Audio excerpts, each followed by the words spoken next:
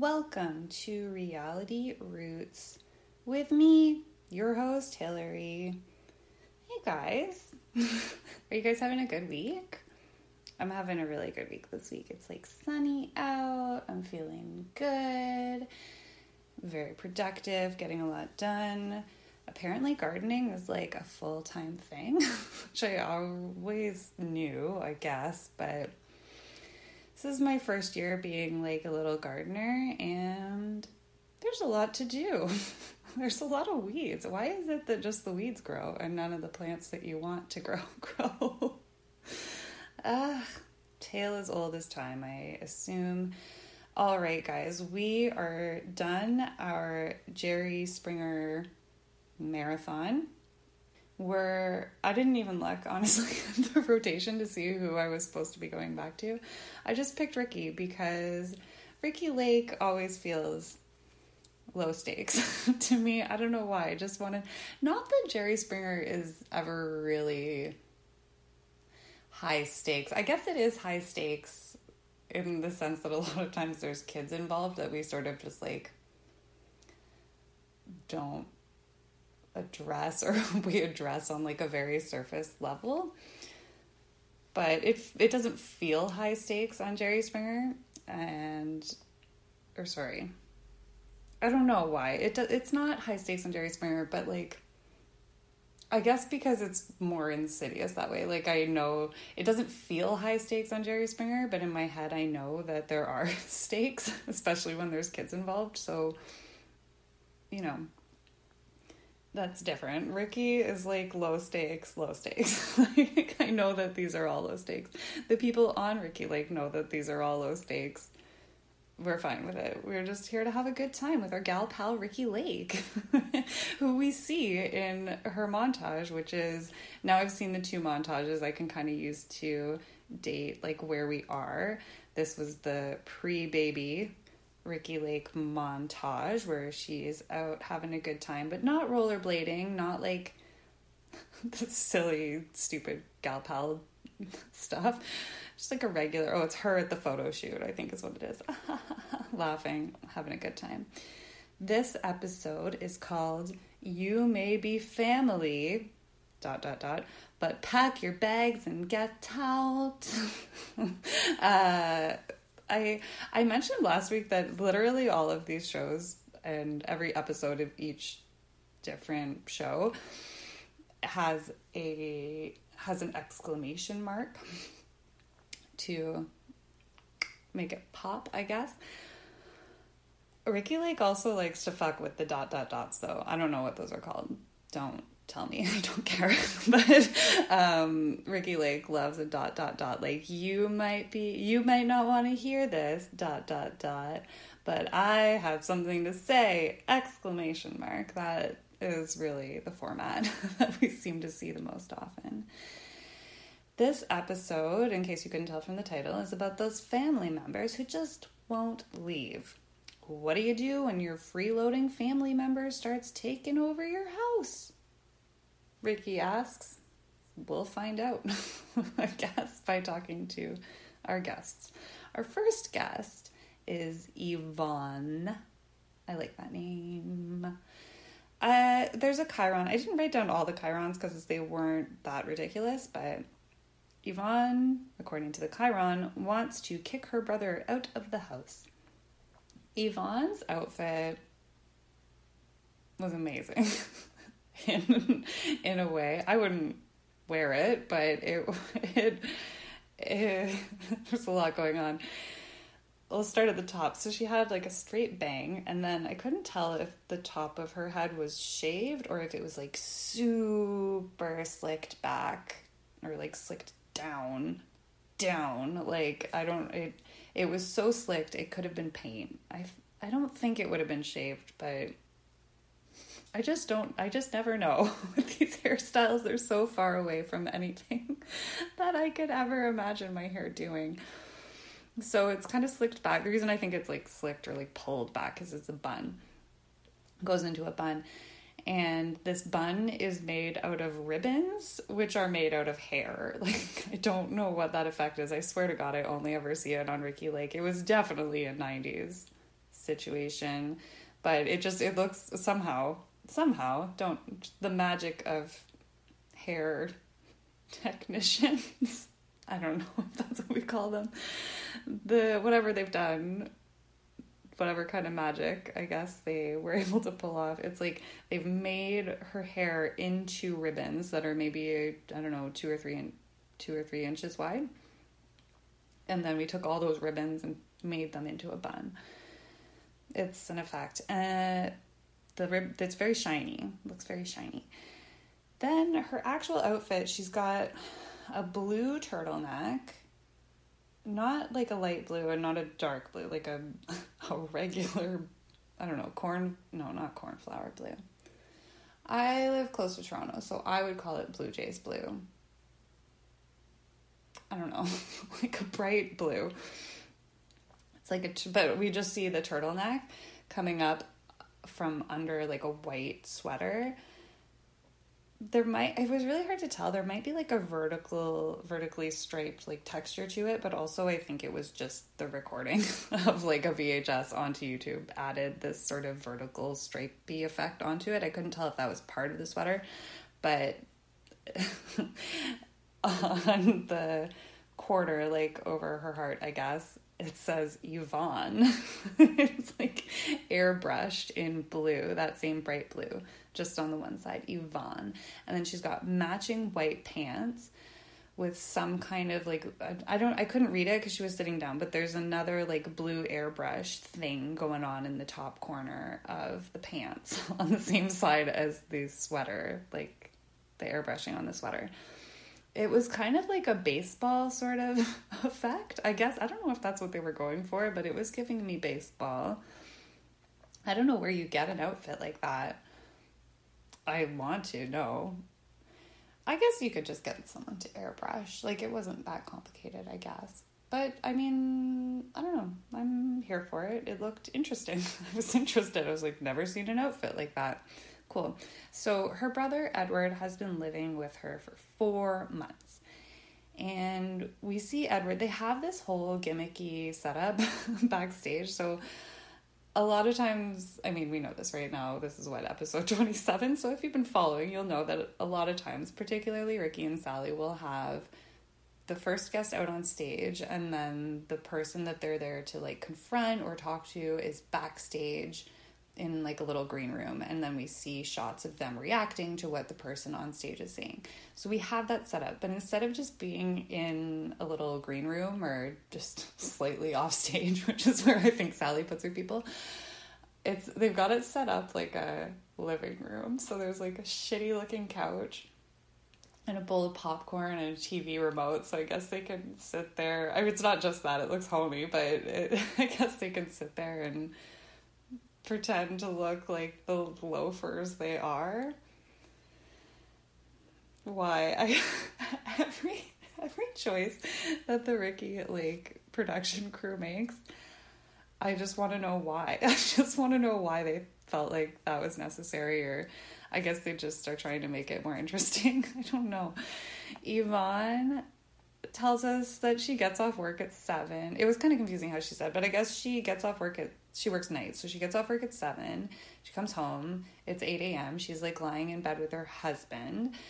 And then Edward, her brother, will just come in their room at 8 o'clock, turn the TV on, put on whatever he wants to watch. And when they're like, what the fuck? He's like, oh, did you want to watch something? I'm going to watch this, though. Like, he doesn't even let them pick what it is on TV. It's just whatever Edward feels like watching, that's what we're watching at 8 a.m. in their bed. Not cool, Edward. I would be so mad. I wanted to mention right here, I don't know where to put it, but I didn't really take notes on Ricki Lake's outfit because it was kind of boring. It was fine. It was like a black, long, I don't know, it was flowy, had a V-neck. It was fine. But her hair is really ugly to me. It's got this super aggressive middle part. And I know that middle parts have kind of come back, but I'm still not into them. And I don't feel like this one was working for Ricki. Yvonne says that Edward won't cook, or like he will cook, but it's just for himself because he thinks women should do the cooking anyways. Oh, boo. Boo. audience did not like that. Here comes Edward. Boo, boo, boo. Edward. Everyone boos Edward. Edward is wearing like a white collar dress shirt. His tie had some kind of graphic on it. It was super ugly. It's like kind of white and greenish. Not cute. He's got these ugly green dress pants. Edward had a lot of forehead and I guess an afro, but it wasn't like a big, I don't know what I would think of. Okay, my terminology is probably piss poor here, so please tell me what is right, because I'm always looking for better words to describe what I'm looking at. It was like it was like an afro, like the texture I would say was like an afro, but it was sort of, it wasn't super long or super crazy. It was, I don't know, maybe if not super short though, like maybe a couple of inches long, and it was very round, like it was very shaped roundly. I don't imagine that happens naturally, so I'm assuming that something goes into that. It was a look. Ricki says, oh, while you were lounging back there, did you hear what your sister said? She said she's gonna kick you out. Edward just hand waves this away. I ain't going nowhere. Edward says, like, well, when he first moved in, he did a lot of stuff, he says. He says he did a bunch of cooking, cleaning, and then Yvonne's friend moved in, and she doesn't do anything. So then he was like, fuck this. I'm not doing anything either. Yvonne... Okay, before we get to the next part, because that's kind of a different issue, I mean, that's between her and her friend. Like, if you don't pay rent, Edward, you don't get a choice. Like, I don't know what is difficult about that for people to understand, is that it's funny because I remember being a teenager and getting really frustrated with, like, I don't know, just the constraints of life. And at the end of the day, like, it was aggravating, but I was always like, well, I'm not paying. Like, I cannot afford to pay rent or live on my own because I'm a teenager. So I guess I have to suck it up and deal with it until such time as I can move out. And I was a teenager when I figured that out. So I don't know why Edward is having a problem with that. Like, if you moved in under whatever conditions and then someone else moves in, that's for them to have their conditions with also the person you're living with. Like, that should not...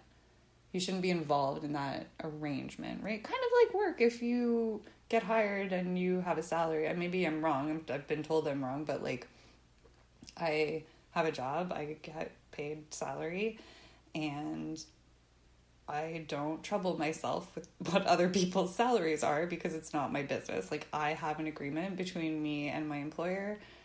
My coworkers have their agreement between themselves and the employer. I don't involve myself in that, right? That's not me. And that is how I see Edward's situation.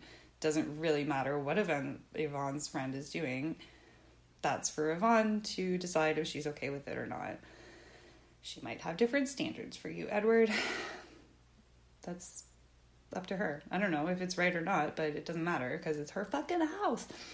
So Yvonne this keeps coming up, is that Yvonne says, well, he thinks a woman should do everything for him. And there's like some discussion. Edward kind of tries to get out of it, but eventually he's like, yeah, sometimes. Edward says he babysits, but Yvonne says her husband babysits. Yvonne, your husband's not babysitting. He's just looking after his own children. That's not babysitting, but okay. Ricki... Like, I don't know, at some point in there, Edward was like, oh, I don't need them to cook. I'm a licensed chef. So Ricky's like, okay, so you're a licensed chef. So why don't you get out? Like, if you have, training or whatever. Anyway, Edward's like, well, probably I will leave shortly, but I won't leave until she moves out, by which he means Yvonne's BFF. Again, why? Like, why would you stunt yourself just to, like, make a point?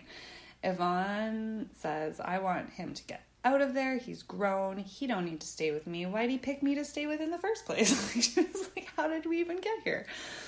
An audience member. We get a lot of audience comments here. Just little kind of one-offs, though. So this person says, well, like, family's family. You got to stick with them. Which the audience didn't love. Like, the rest of the audience was like, not like a, round of applause on that. People were kind of like, yeah, I don't know. A different audience member says, well, Don't let him tell you when he's leaving. When you get home, you have his stuff packed outside the door, and then he'll be left. There you go. Ricki says, okay, Edward, like, I understand you have a girlfriend and 2 children of your own. Why don't you live with them? And then Edward's like, yeah, we are looking for a home right now, but I'm not moving out until she's gone. Why? I don't understand why he feels like his life is tethered to Yvonne's friend's life in this way. A new audience person says, I don't know her name. How? First of all, like, there's not a million people on stage yet. There's only 2. There's 2 people on. We've met 2 people. So, first of all, remember her name. But second of all, it is written on her shirt. Like, what do you mean you don't know her name? Okay, I don't know her name, somehow. But I had a brother stay with me, and he's going to stay there as long as you allow him to stay. It's your house. Now we meet Jessie, the BFF. And it turns out, this was so cute, Jessie and Yvonne have matching outfits. Very fun. Like the same sweater with the airbrush, but then of course Jessie says Jessie instead of Yvonne, the pants. It's fun. I didn't write down a lot of, like, Jessie was very charismatic, but not in a way that I think I could do a good job of imitating. So I don't have a lot of verbatim stuff here, but the only difference between her outfit and Yvonne's outfit is that she also has like the ribbon hair, but she's got that on the top part and then like straight at the bottom like a mullet. So picture a mullet, but like ribbons on top and I guess business in back, because that was just straight untreated looking hair. Jessie says, first of all, I heard him while I was in the back and I was there before you. I understand every grown person needs their own place. I was living with my mom, but we couldn't get along, so I moved in with Yvonne because she's my best and only friend. He came there to visit and he's still there. What happened? She's like, I'm gonna get a house before we get back to St. Louis. Which I was like, how are you already putting in offers? Or like, I just didn't understand how that was gonna work exactly. Edward's, I don't know, again, there's a lot of back and forth. Edward's like, I ain't babysitting for you. Jesse's like, don't baby. I already have a babysitter, first of all. A new audience member says, well, I don't think it matters, like, whether you're related or not, but if she's nice enough to let you stay in her house, you should earn your keep. Jessie explains that her and Yvonne do the grocery shopping together, and when they get home, he takes all the food. Just takes it. But Edward pushes back on that, but Jessie's like, okay, but if you do cook, you eat it up too. Like, what the fuck? Not good at sharing, I guess. Different audience person says, well, what does the husband think of all this? Which is a great question. I think if I was in this situation, my husband would have a whole hell of a lot to say about this. Like, a lot. I feel like it would be all we'd ever talk about.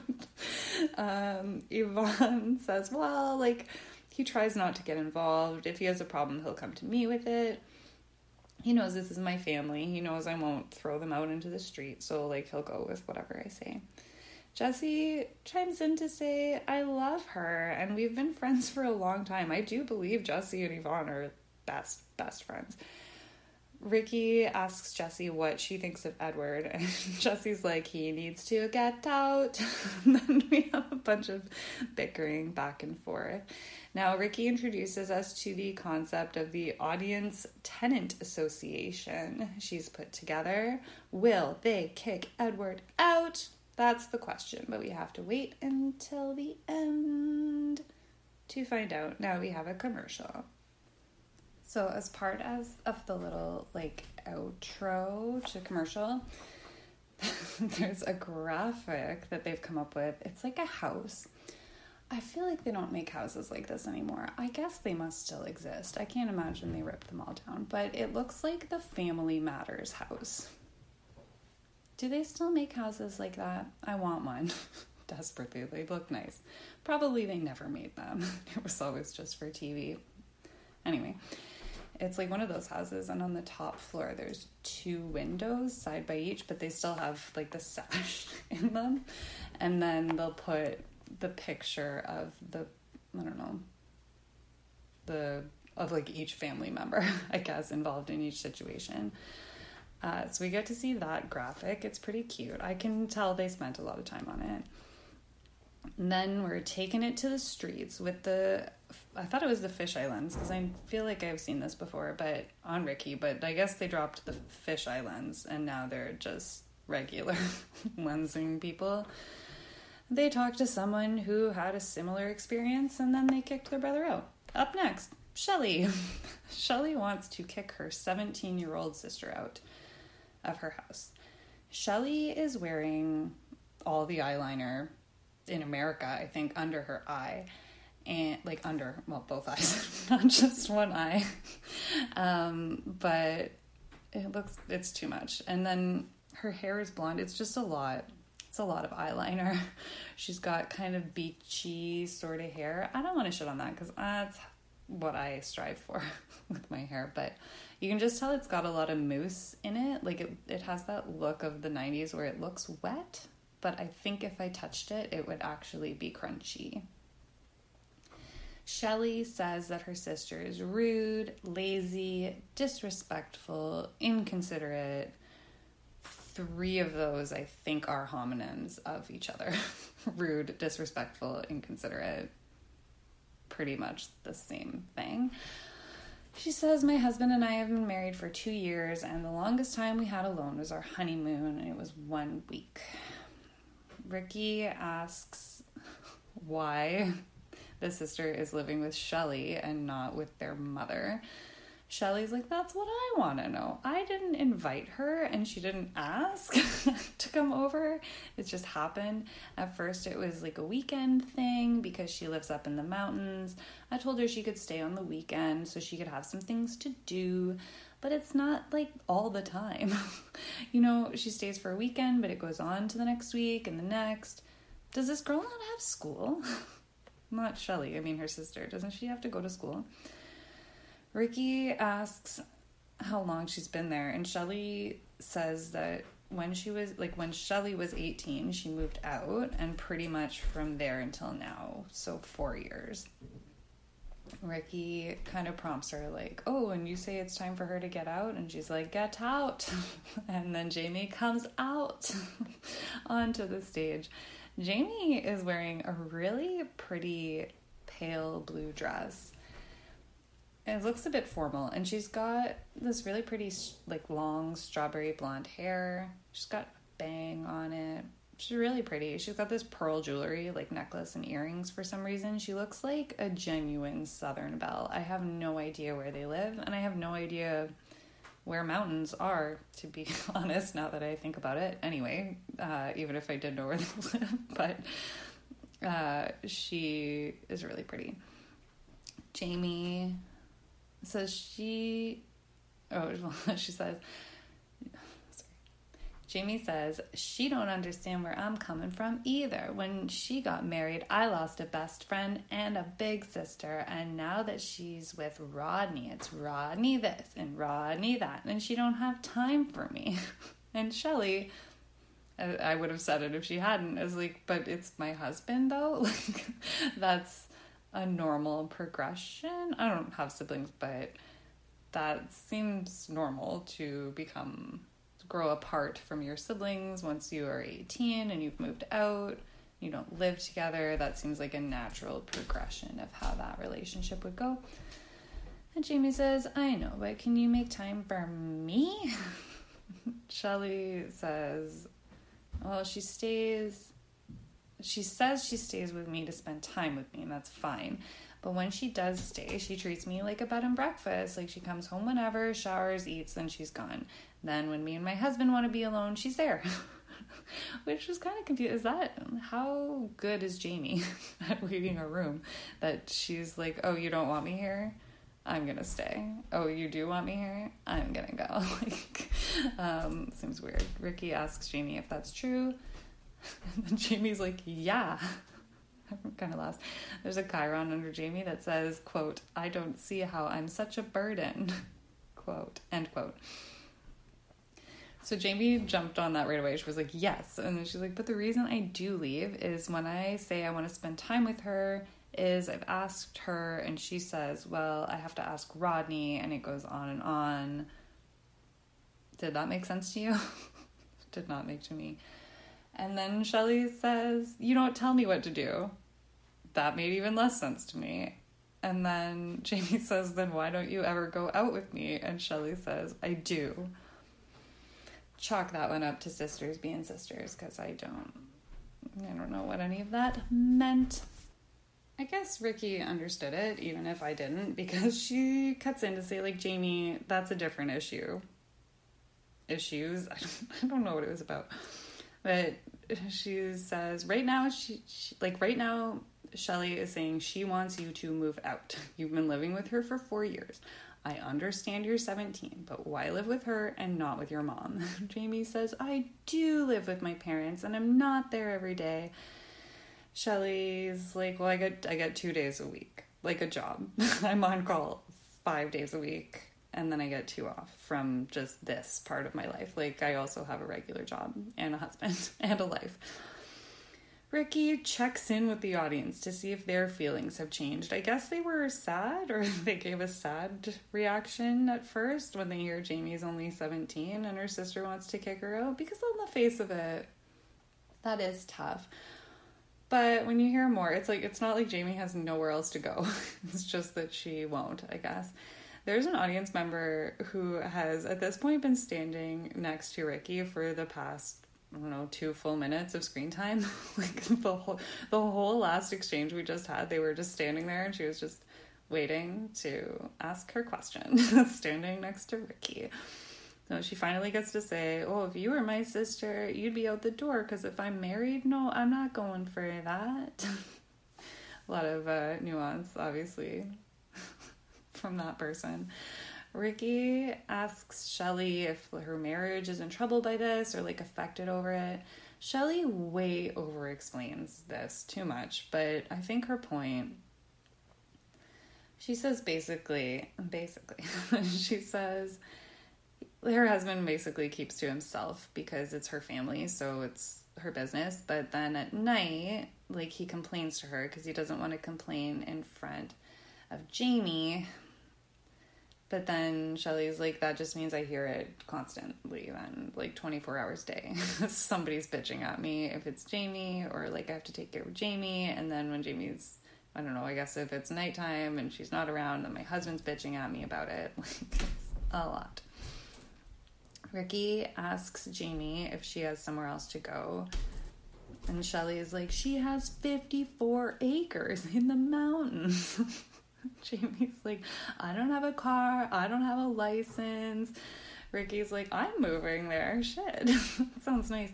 Jamie just has teenager complaints. I don't know. It's everyone around me is old, nobody's fun, it's boring, there's nothing to do, just every other teenager ever. An audience member, a different one, a new one, I think Ricki must have asked a question of every single goddamn person in her audience. Today we have so many of these. This person says, well, I think you should have laid down the rules and regulations when your sister first got there. Which I don't know if that's fair to Shelley, because Shelley was 18, so I don't know if we can expect her, if it's reasonable to expect her to manage this perfectly. I guess that's good advice. 4 years too late. But they also say to Jamie, well, I think you're just finding excuses to stay. You need to get out and give them space. Now their mom comes out. Karen. I feel like we're putting a lot of siblings up on stage where the parents could actually be talking, but okay. Karen, if Shelley left any eyeliner to be had, it is all under Karen's eyes. It's just as bad. It's even heavier, actually, than Shelley's. And also her eyebrows are dark and basically perfectly straight lines. They're super aggressive. They're very obviously just drawn on. And her hair is blonde, but the eyebrows are super dark, which looks terrible. And her hair, I don't know. I wish there was like a bob, or I wish there was an easy word for this haircut, but I feel like I see it more and more on these episodes. I feel like my teachers had this hair. It's very teacher hair. It's like short, but there's a lot of volume, you know? Like it doesn't touch their neck, maybe, or it barely touches to the back of their neck, but it's really big somehow on all the sides, not just on top, but like on both sides and the top and the back, it's big. But also it's blonde with the dark eyebrows. Looks bad. And she's kind of dressed more like Jamie, I guess. She's got like an all white dress with a white heel. Nobody wears white heels anymore either. Who can afford such things? Don't they get dirty like right away? Anyway, Karen says Jamie needs to go home. Says, I want her to come home. I'll make sure she has a way to get to her friends, but she has to stay with me. And then a weird thing happens. Ricky's like, oh, Jamie, you're shaking your head no. And then Shelley, who was also shaking her head no, but is not the person Ricki addressed, responds anyway and says, because it's not going to work. We tried it before and it's not going to work. Well, Shelley, what the fuck do you want then? Because what you want is for Jamie to get out of your house, but you don't believe that she's going to move back in with your parents. So, I don't know. Like, just try. Maybe just try. Don't just, like, shout it down right away. She goes on to explain that when she was young, like, so when Shelley... I see this as, I think, kind of what happened. Shelley was 18 and she first moved out on her own, and she said she was happy to have her sister there because she was like out on her own for the first time and it was nice. But now she's married and the situation has changed, and Jamie does not understand how it's changed because Jamie's 17. Ricki just almost straight up tells her she needs to get her sister out of there, and then asks Jamie why she won't move out. Again, Jamie just teenage bitches about there being nothing to do in the mountains and I want to be with my sister and my friends. And then the audience votes. The audience Audience Tenant Association. That's fun. Will they kick him out? Listen on to find out.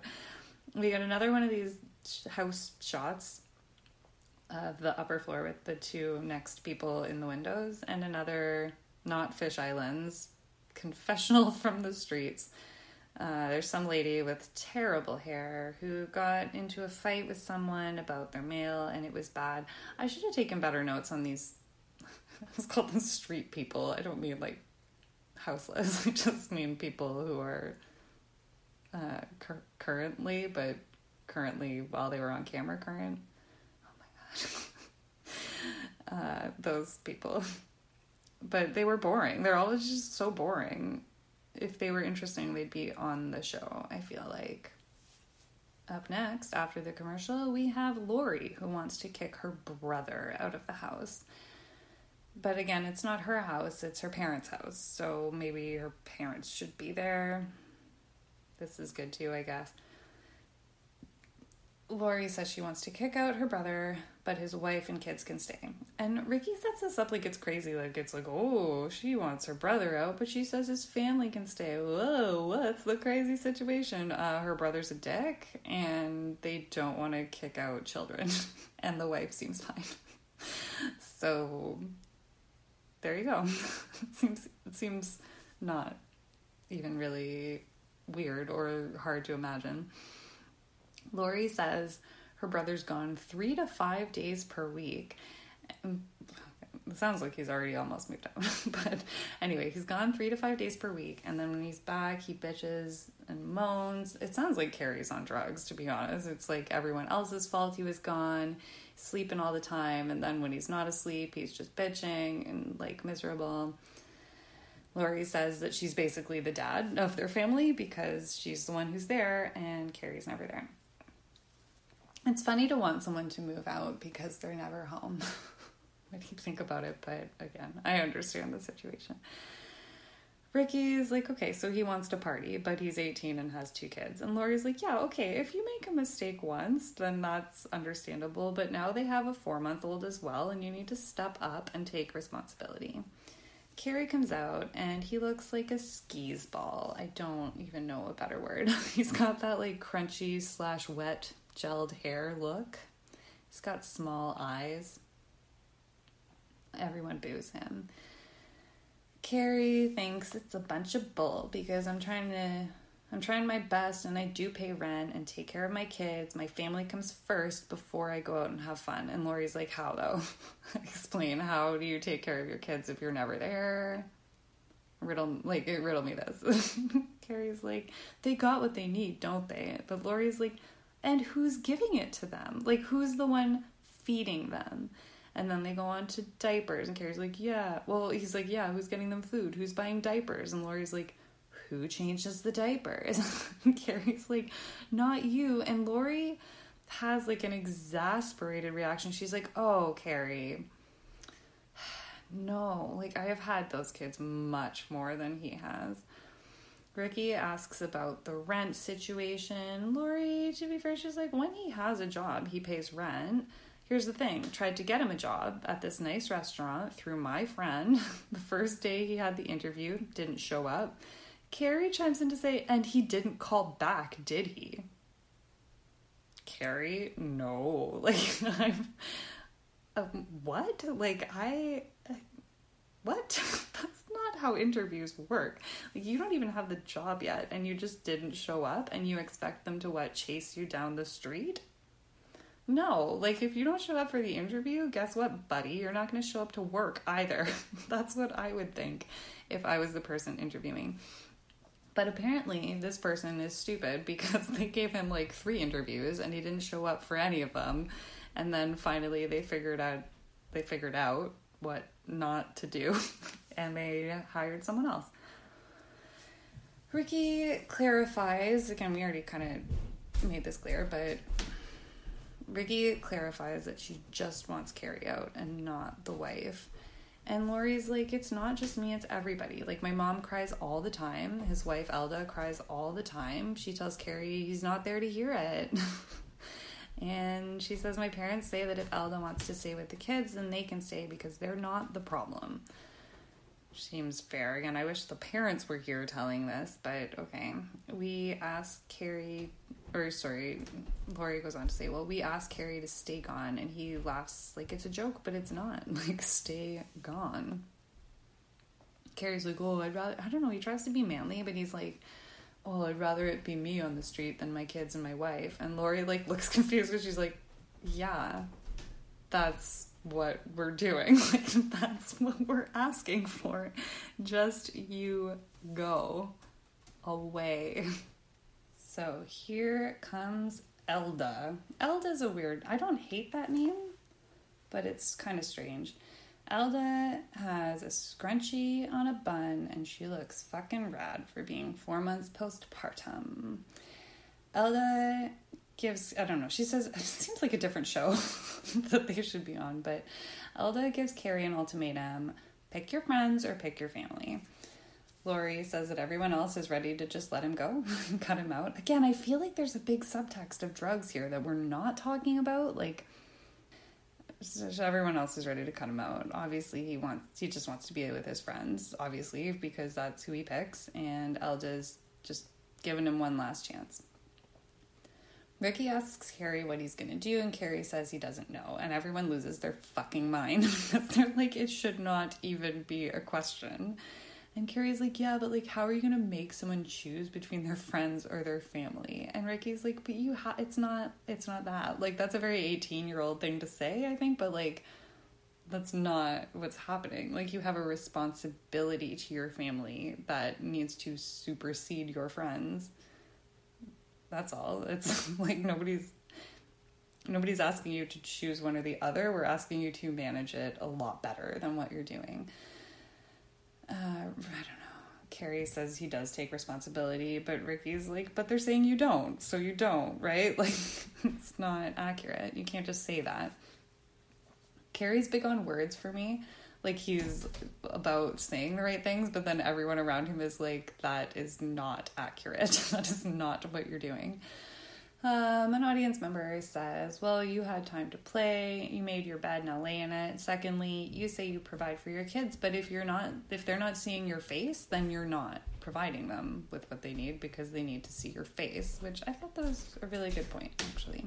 Different audience member says, well, you said he had an interview, but or I guess to Carrie, you said he had an interview, but what makes you think someone is going to call you back if you skip the interview? If I got you that interview, forget it. You'd be out the door.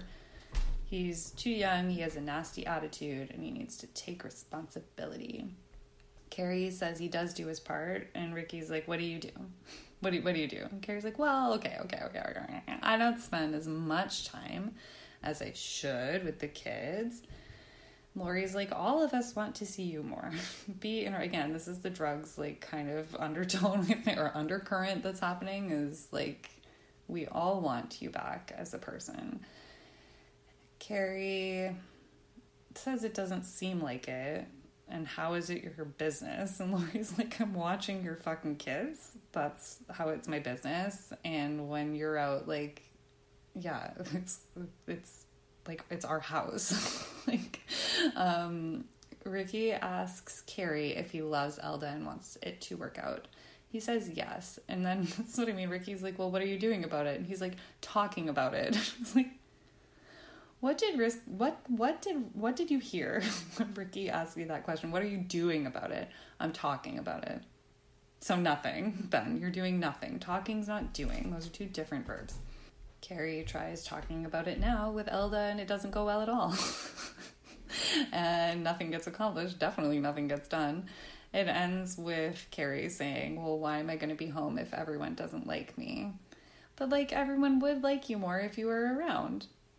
And I assume not on drugs, right? So, an audience member kind of clarifies for us that it's the parents' house, and then they say Carrie needs to get the fuck out. Commercial, we got more talk on the street. There's no fish islands. I didn't even make a note. I don't know. It was just what are people going to say in 30 seconds about this that's going to be interesting? It's nothing. And then I was like, why would I even include it? Why would I talk about it? But I just, I was going to say not a perfectionist.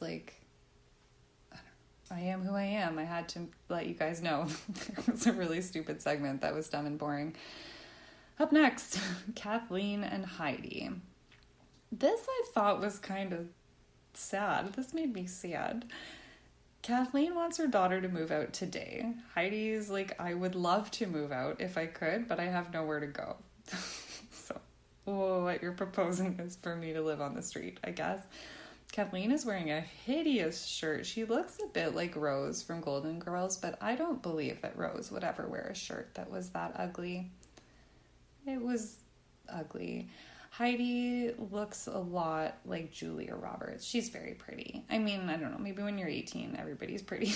I don't know. Nobody looks like Julia Roberts, but just, I don't know. Something about her face. We were 75% of the way to Julia Roberts. Kathleen says Heidi's...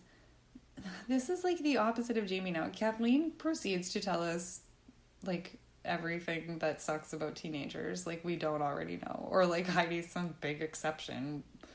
No, Kathleen says Heidi's really disrespectful. She doesn't care about her siblings. She'd leave right now if she could afford a place. We have screaming matches every day. I say it's black. She says it's white, and it's just not getting anywhere. She says even when she tries to, extricate herself from the situation and go to her room and lock it, Heidi screams at her through the door. Again, that's pretty not common, but yeah, that seems foreseeable. Ricki asks Kathleen if she's afraid for her safety, and Kathleen says no, but I'm fighting between wanting her to leave and loving her and feeling guilty. If she could move out, I'd be so happy to be come over to my house to visit for an hour and then leave. She just says she's tired of living with her. And again, Kathleen describes some more normal teenage shit of Heidi's big crimes. She sleeps on the couch a lot. and sometimes she makes messes and doesn't clean them up.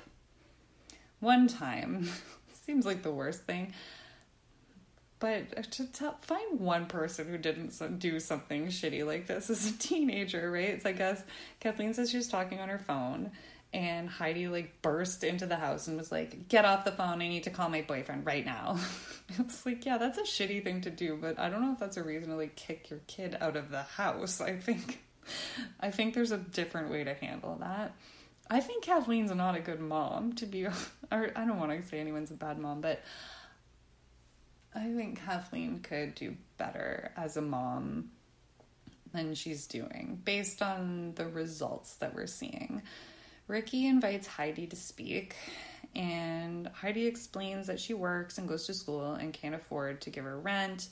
As far as spilling things, she was like, oh my god, that was so long ago. Then Kathleen argues with her, and she's like, 6 months ago, I cleaned something up. And it was like, okay, Kathleen, like, it's all right. Like, I don't think that's a reason to kick someone out.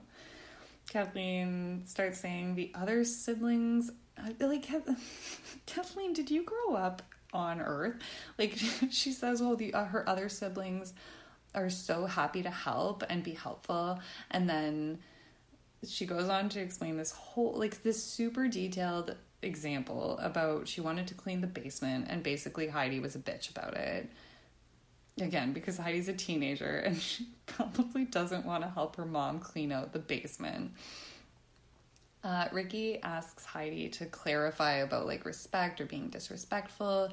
We kind of get to a place where she's like, Heidi's basically like, well, I don't feel respected, so it's hard to give people respect.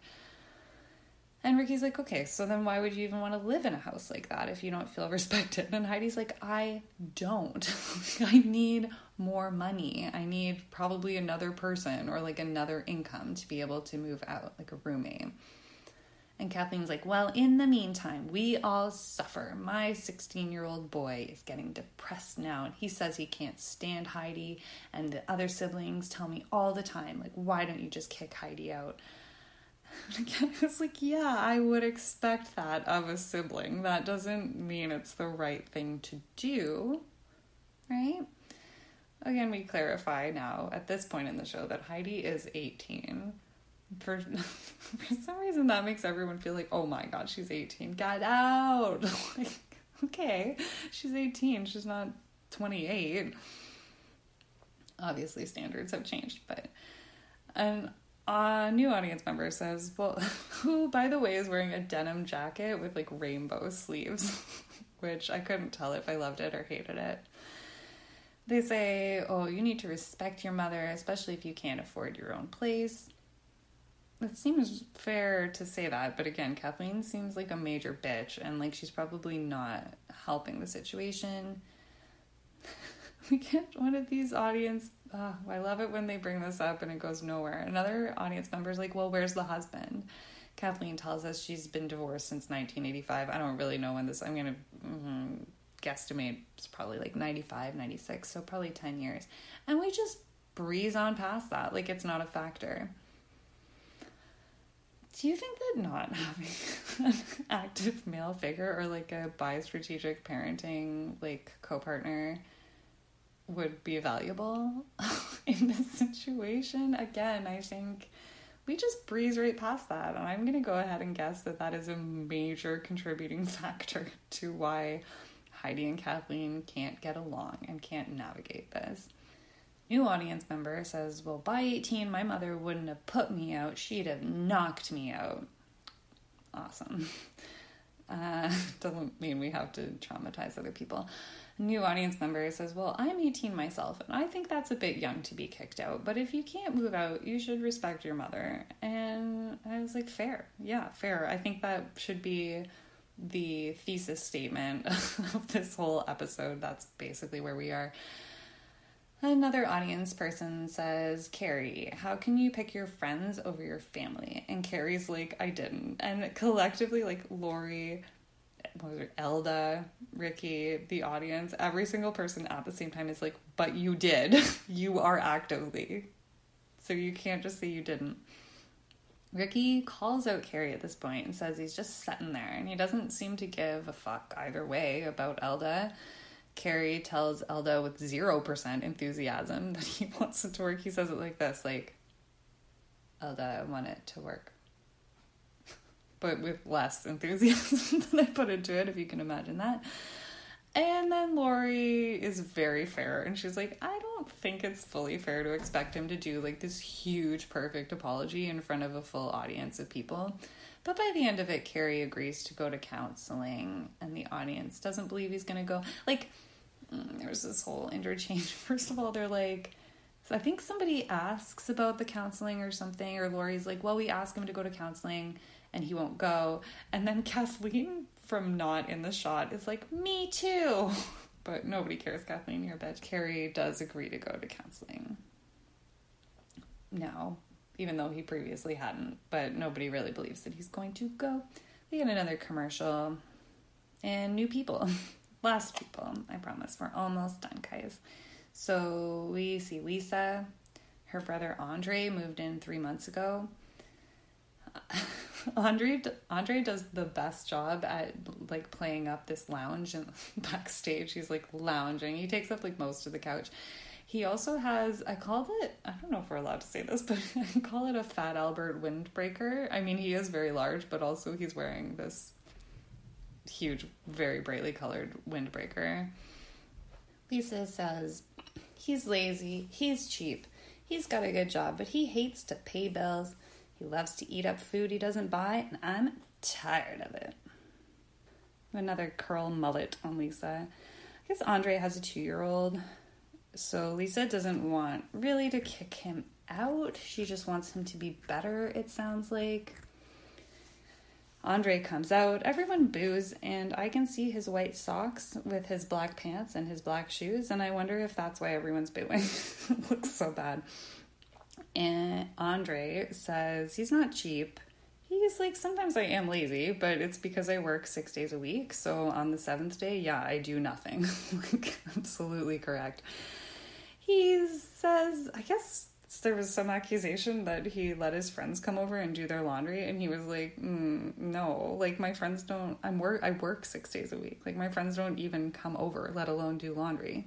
And Lisa's like, yeah, this such and such a person did, like, the one time, and he was like, okay, so once. And Ricky's like, but it's not your washer and dryer, and Andre's like, it was one sheet. Like, calm down. I really wanted to know why his friend bought over a sheet to wash, a single sheet. I bet there's a really good story. I wonder what was on it that had to be washed, and he didn't want to wash at home. That's fun to think about. Andre agrees. He does agree that his 2-year-old has destroyed her house. Like, she's like, here, 2-year-old destroyed my house. And he's like, yes, that is absolutely correct. He definitely has. I mean, 2-year-olds do that to your house naturally. And Lisa has other kids as well. So I think we brush on like, your kids also are not perfect. Oh, I confused myself. I wrote that note and I was like, am I going to understand that? And I thought I would, but then I didn't. Lisa talks about how there was some glass from the Matrix. Like, she came home and there's a glass on the coffee table that is like about to tip over. Like, it's like on the edge of the bottom, like fully tilted over. He's just sitting there flipping TV. Like, it's no big deal. Once your 2-year-old's destroyed a house, I don't know how much we care about spilled over glasses really as much, but an audience member, I don't know, we all kind of together clarify that he pays bills, and he says he pays them without hesitation, no problem. When he's asked, I guess he doesn't probably volunteer to pay bills, but if somebody says like, hey, could you cover this? He's like, yeah, absolutely, no problem. Ricki asks Lisa about the diapers, and Lisa says he leaves diapers on the couch, but once we talk about it, again, we find out that really that was one time. And it sounded like an honest mistake. Like, Andre, he's like, I wake up at 5:30 in the morning every day. I have to take my son to daycare. I was like up super early, like changed him on the couch, and I just forgot it there. Like, it wasn't really a big deal. An audience member stands up to be like, I think that's very unsanitary. It's like, yeah, I don't think he was doing it on purpose. Like, didn't know that shit was gross. Like, I think it was an accident. Then the same person tells, she tells Yvonne's brother, what's his name, Edward, and Carrie, y'all should get an apartment together. And Yvonne's like, yo, my brother's not as bad as Carrie. Carrie sucks. Everyone agrees. Very funny sideburn on Carrie. And a different audience member asks Heidi if she has a job, why don't you pay the phone bill?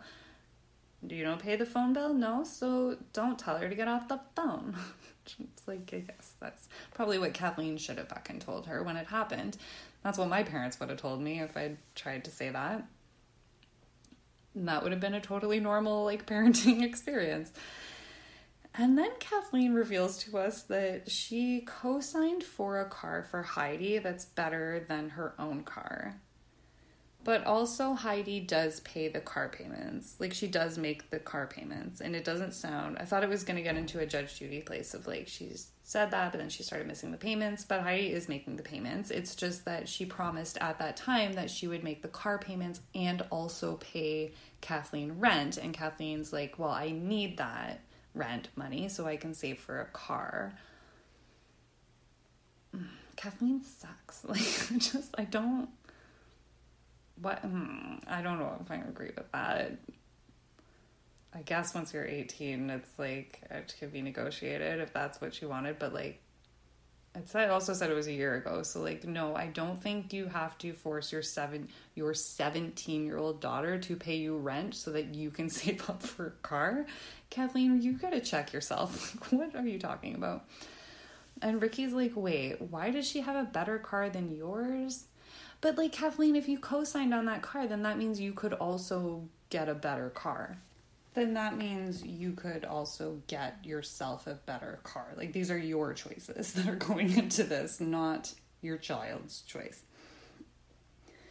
Ricki kind of starts to see it too, and then calls out, like, enabling. Well, she asks, and then Kathleen doesn't have a good answer. And then Ricky's like, I think you might be enabling your daughter. Then we go to a commercial. She doesn't say it exactly like that, but I can imagine she did.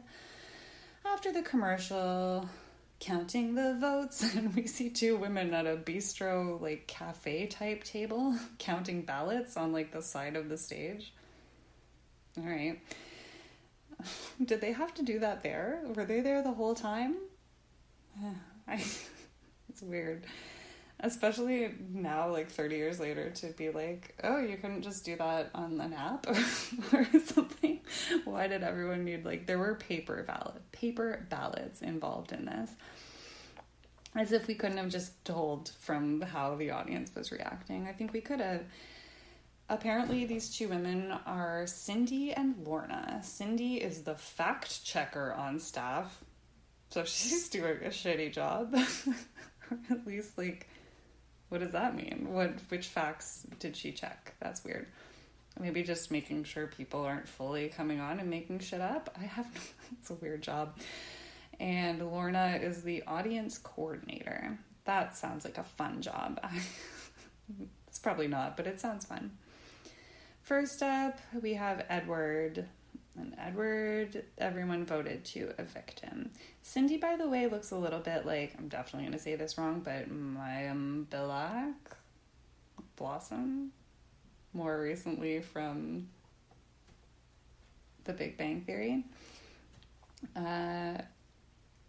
Carrie is next. And definitely he's evicted. And they try to make, like, a cheeky thing. They're like, oh, you'll have lots of time to spend with your friends now because you're evicted. And then next is Cindy and Jamie. And they say, you're going to be sleeping next to mommy next week because you're evicted. Can you see how these are all going? Next we have Kathleen and Heidi. And even they are like, oh, we got a tough audience today because you've been evicted. It's like, yeah, no shit. That is a tough audience. And Andre's the last, and they're like, start redecorating. Your lease has been renewed. New lease, says the exclamation mark on the screen. Ricki thanks her guests and then gives us her own little final thought. If you're lucky enough to have a family member who will lend you a hand in times of need, make sure to extend your arm and meet them halfway.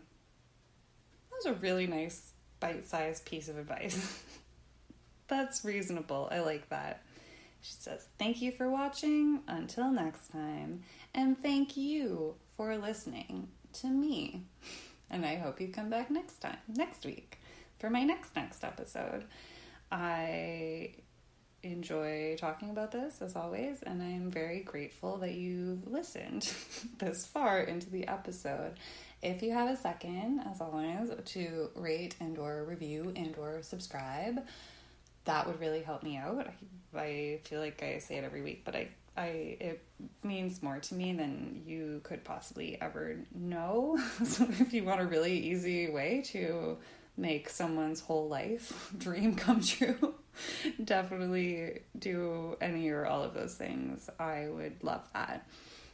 If you want to connect with me, you can connect on Facebook with the Reality Roots Pod profile that I've set up.